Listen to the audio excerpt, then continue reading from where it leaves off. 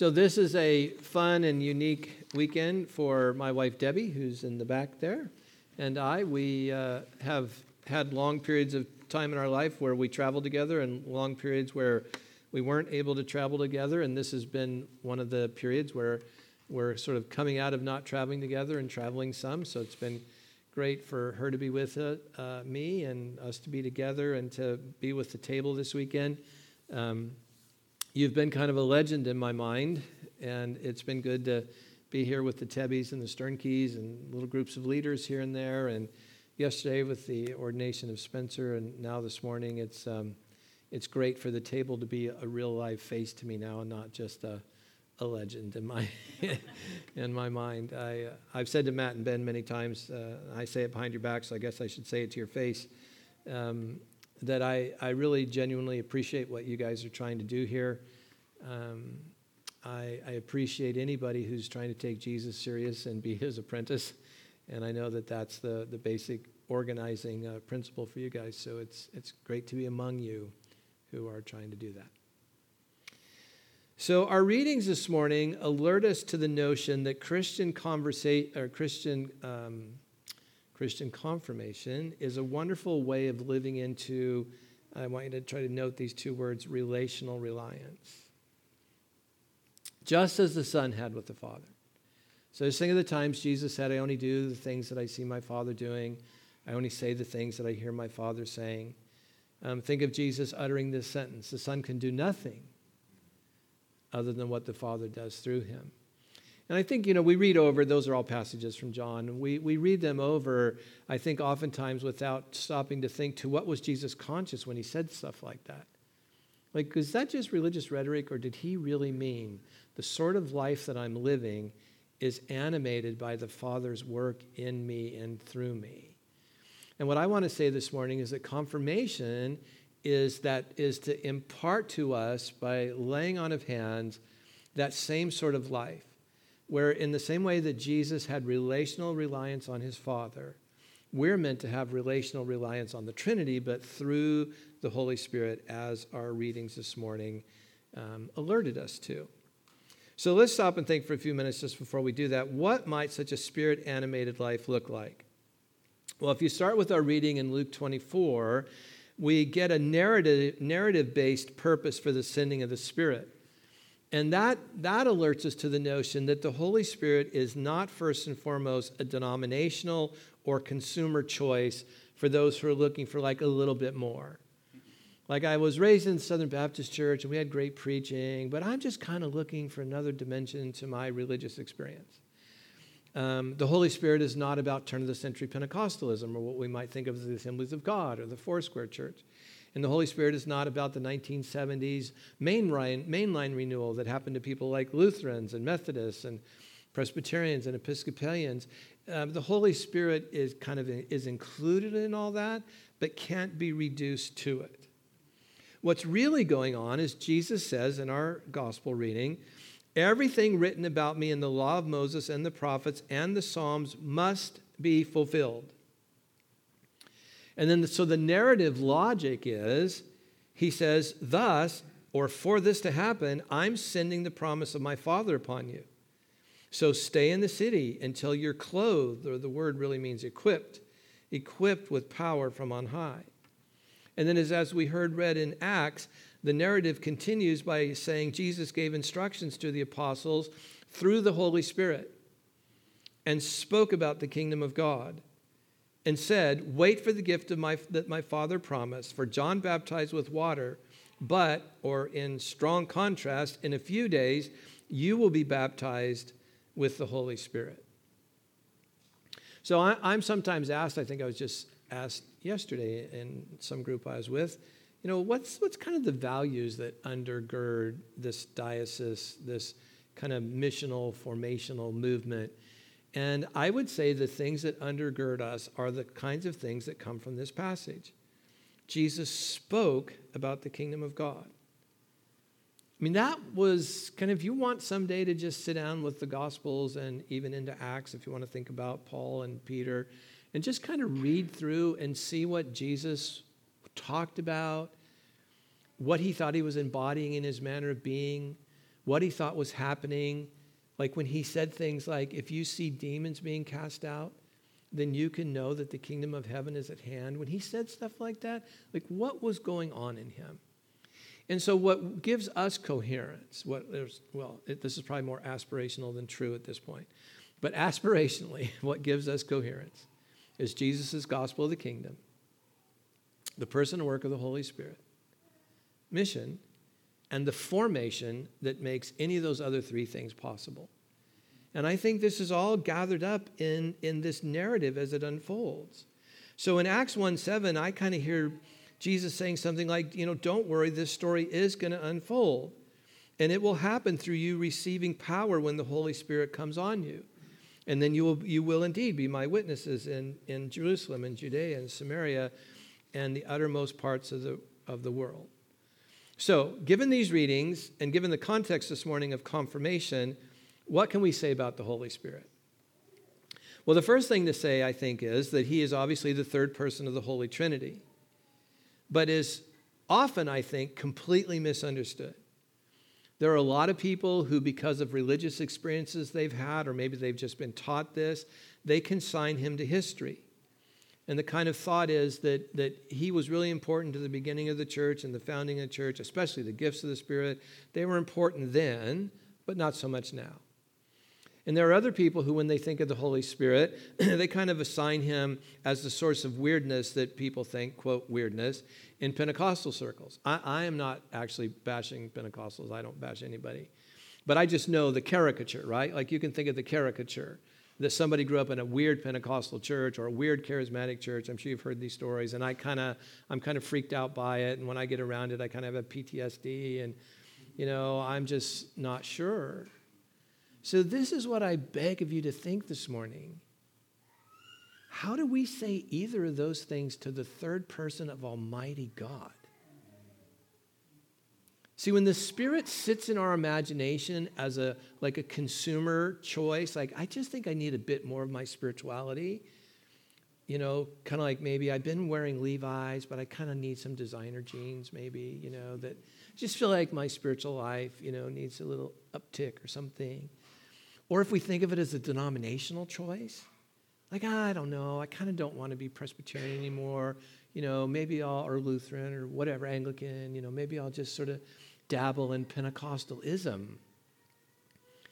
Like, how do you reduce Almighty God to an ism? I mean, can you see? I mean, I'm very patient with this. I get how people get there. I'm not mad at anybody. I get it. I'm just trying to give you a different perspective. I'm just trying to help you shift away from that thinking to realize that we're talking literally about Almighty God. So I get that people worry about excess when it comes to the Holy Spirit. I get that in an age marked by Bluetooth and Wi-Fi and pretty soon 5G, that the sound of rushing wind and cloves of tongue and fire, what is that? I get how that just is not very imaginative for us. It almost doesn't communicate anything anymore. And I have sincere, like I said, patience for that. I understand that when some people read the gift lists in Paul in Romans 12 and 1 Corinthians 12 and Ephesians 4, I get how people read those things and just think, I don't know how those gifts are supposed to work. But even if you're there, you say you love Jesus, right? And you trust him? And you think he's smart? Well, then you're left with the upper room discourse where the person you say is your Lord said, it is better that I go away. So I always jokingly say, deal with it. It's better that I go away. Why, Jesus? Because if I go away, the Holy Spirit will come. And the Spirit will be able to do to the global church what I've been doing with you 12 or you 120, right? Or as I've gone through villages, what you've seen me doing that's been particularly embodied in me will now be embodied in this global generation after generation after generation church all the way up to 2019. And so I just want to say, if you happen to be here this morning coming out of a background where you're just a little bit sort of cautiously open to the Spirit, I just want you to think with me, and I mean this totally playfully, that never do you see in the Gospels where Jesus said, "Blessed are you because of your honest cynicism, for it has made you well." Or, "Blessed are you for your understandable suspicion, for it has made you well." You just don't find that. What you find Jesus commending is faith. Like in the centurion. Oh my gosh, Jesus says, even in Israel, I've never seen faith in like how this works. Like that centurion knew that if Jesus just spoke the word, like again, without Bluetooth, without Wi-Fi, how did Jesus' word get all the way to that guy's sick daughter and make her well? Actually, I don't know. It's above my pay grade. But I just know that that kind of stuff is real. I mean, it's either real or we have to just sort of take that modern scientific view of the New Testament and say, well, old-fashioned people believe that, but us modern scientific post-Enlightenment people, we don't believe in that kind of stuff. We believe in science. And there's a great why in the road of life there. And I think our text this morning want to encourage us to think this thought, that the Holy Spirit is not just grieved by excesses that you might have seen, but the Holy Spirit is as easily grieved by being ignored.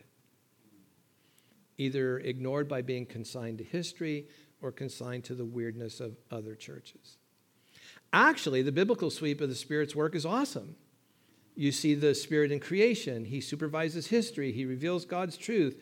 Romans 5:5, I just went out of my head. He draws people to Jesus. That one just went out of my head. He teaches the way of Jesus. This is Romans 5:5. He reveals the love of God to our hearts.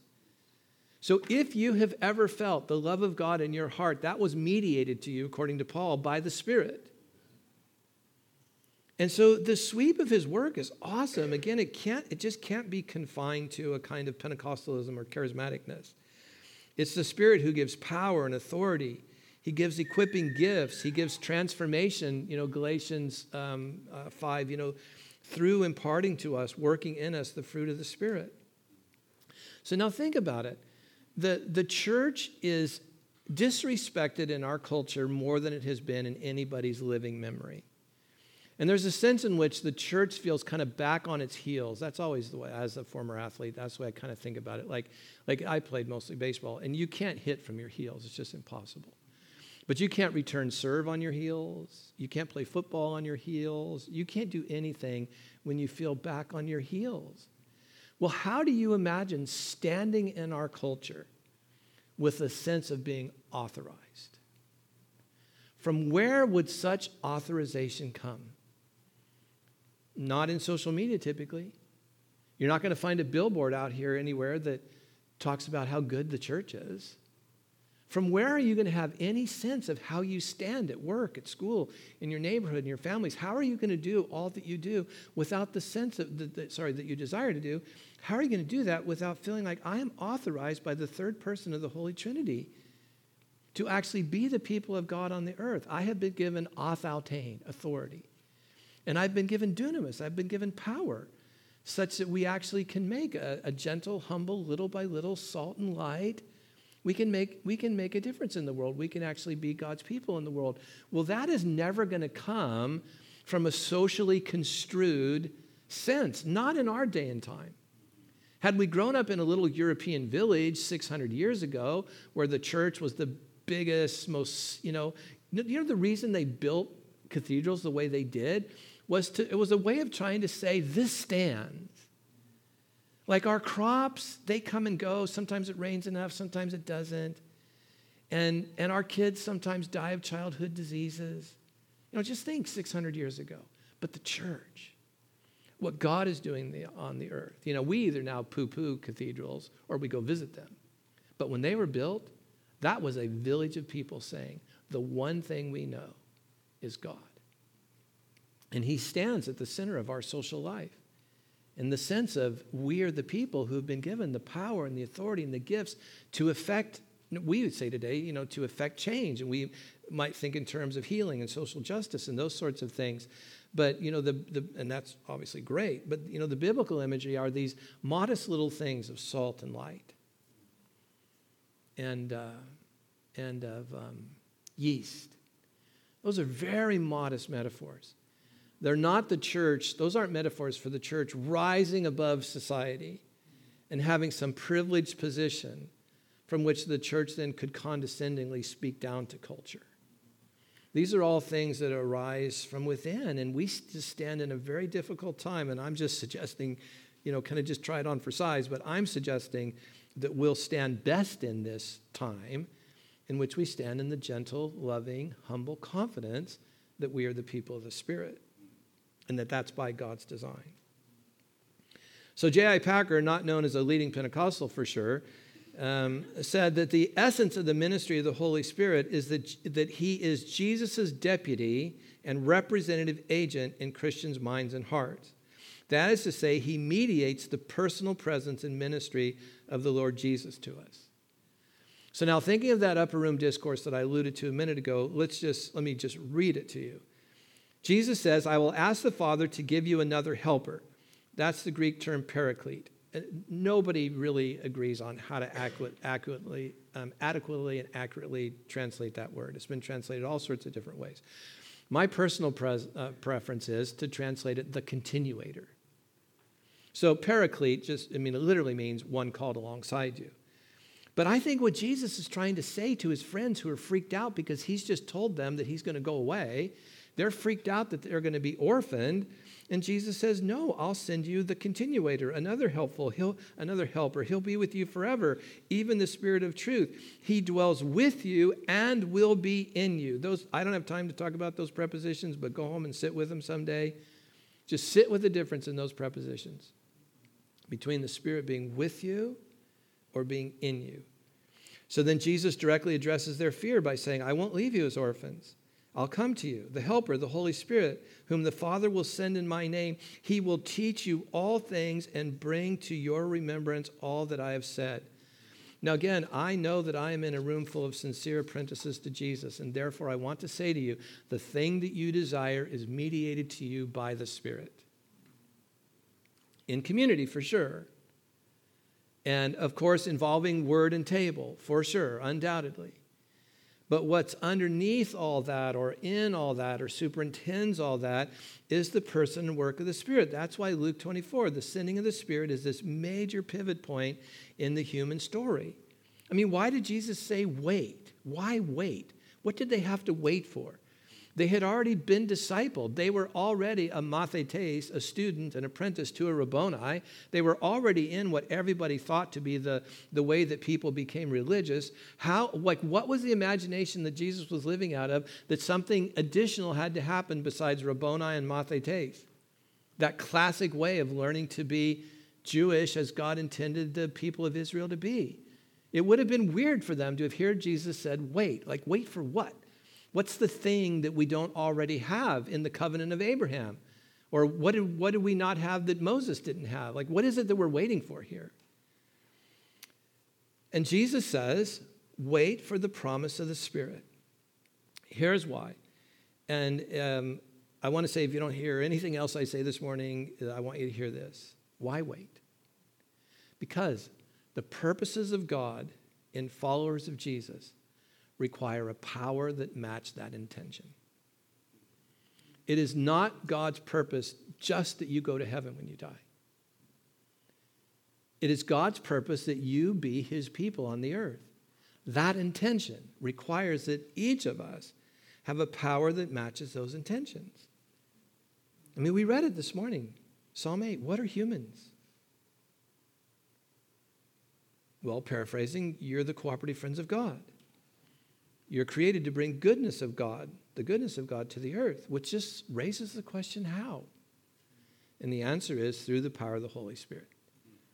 So what Acts 2 alerts us to is that Pentecost is meant to be seen as the moment when the personal presence of Jesus, now we're back to those prepositions, with the disciples, is translated into the personal power of Jesus in the disciples.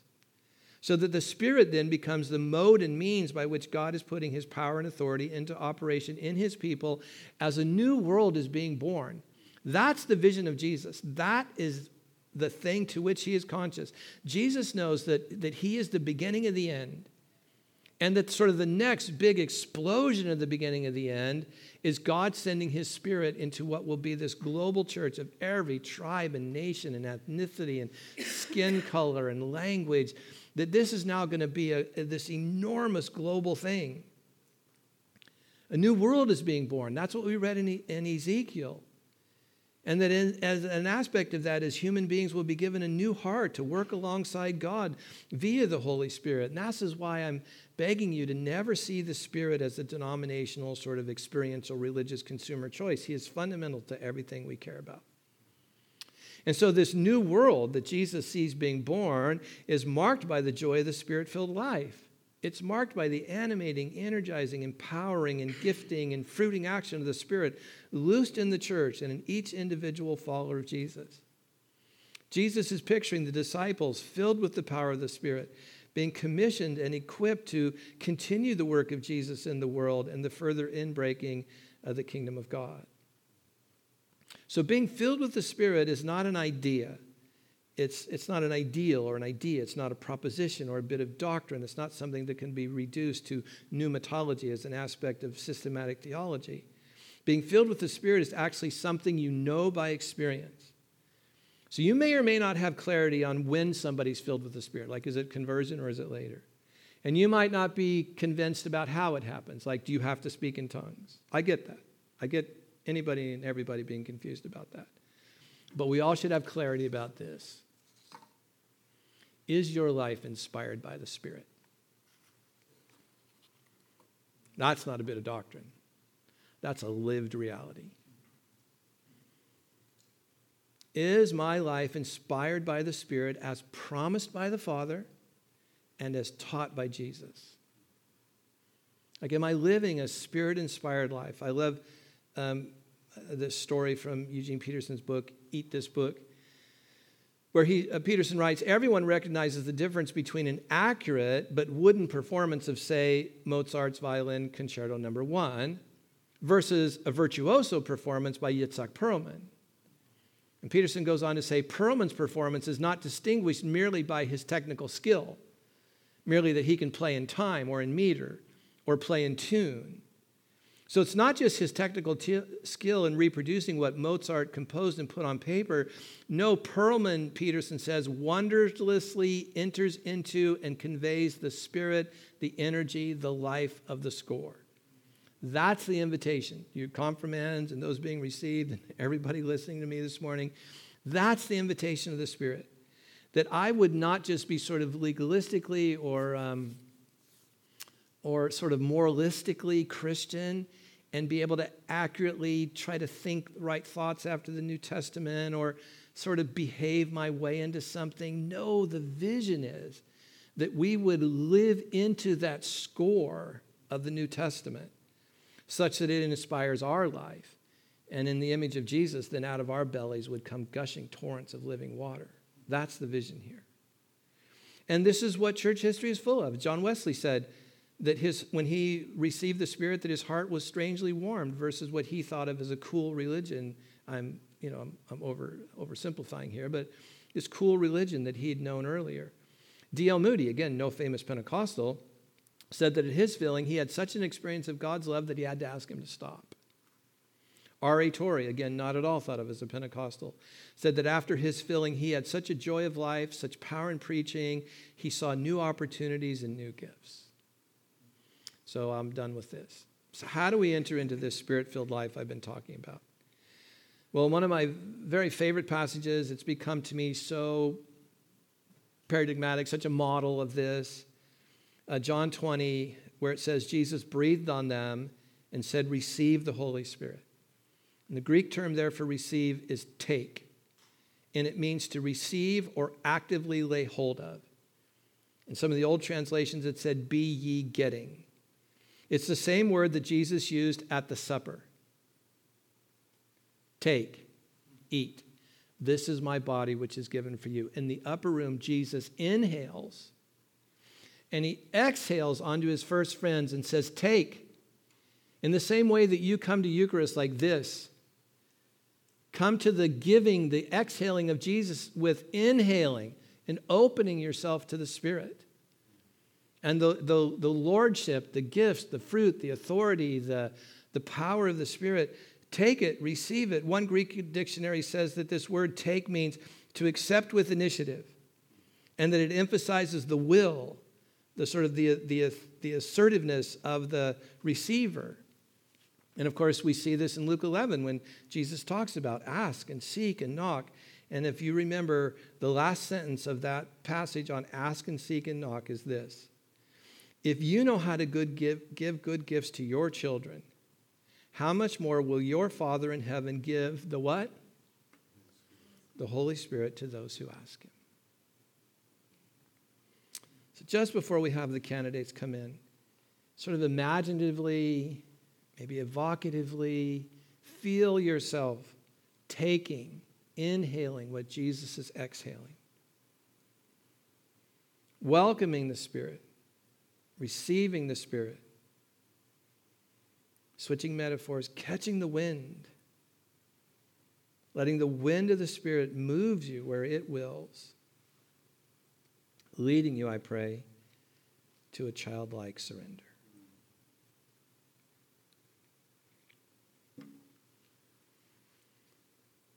Amen.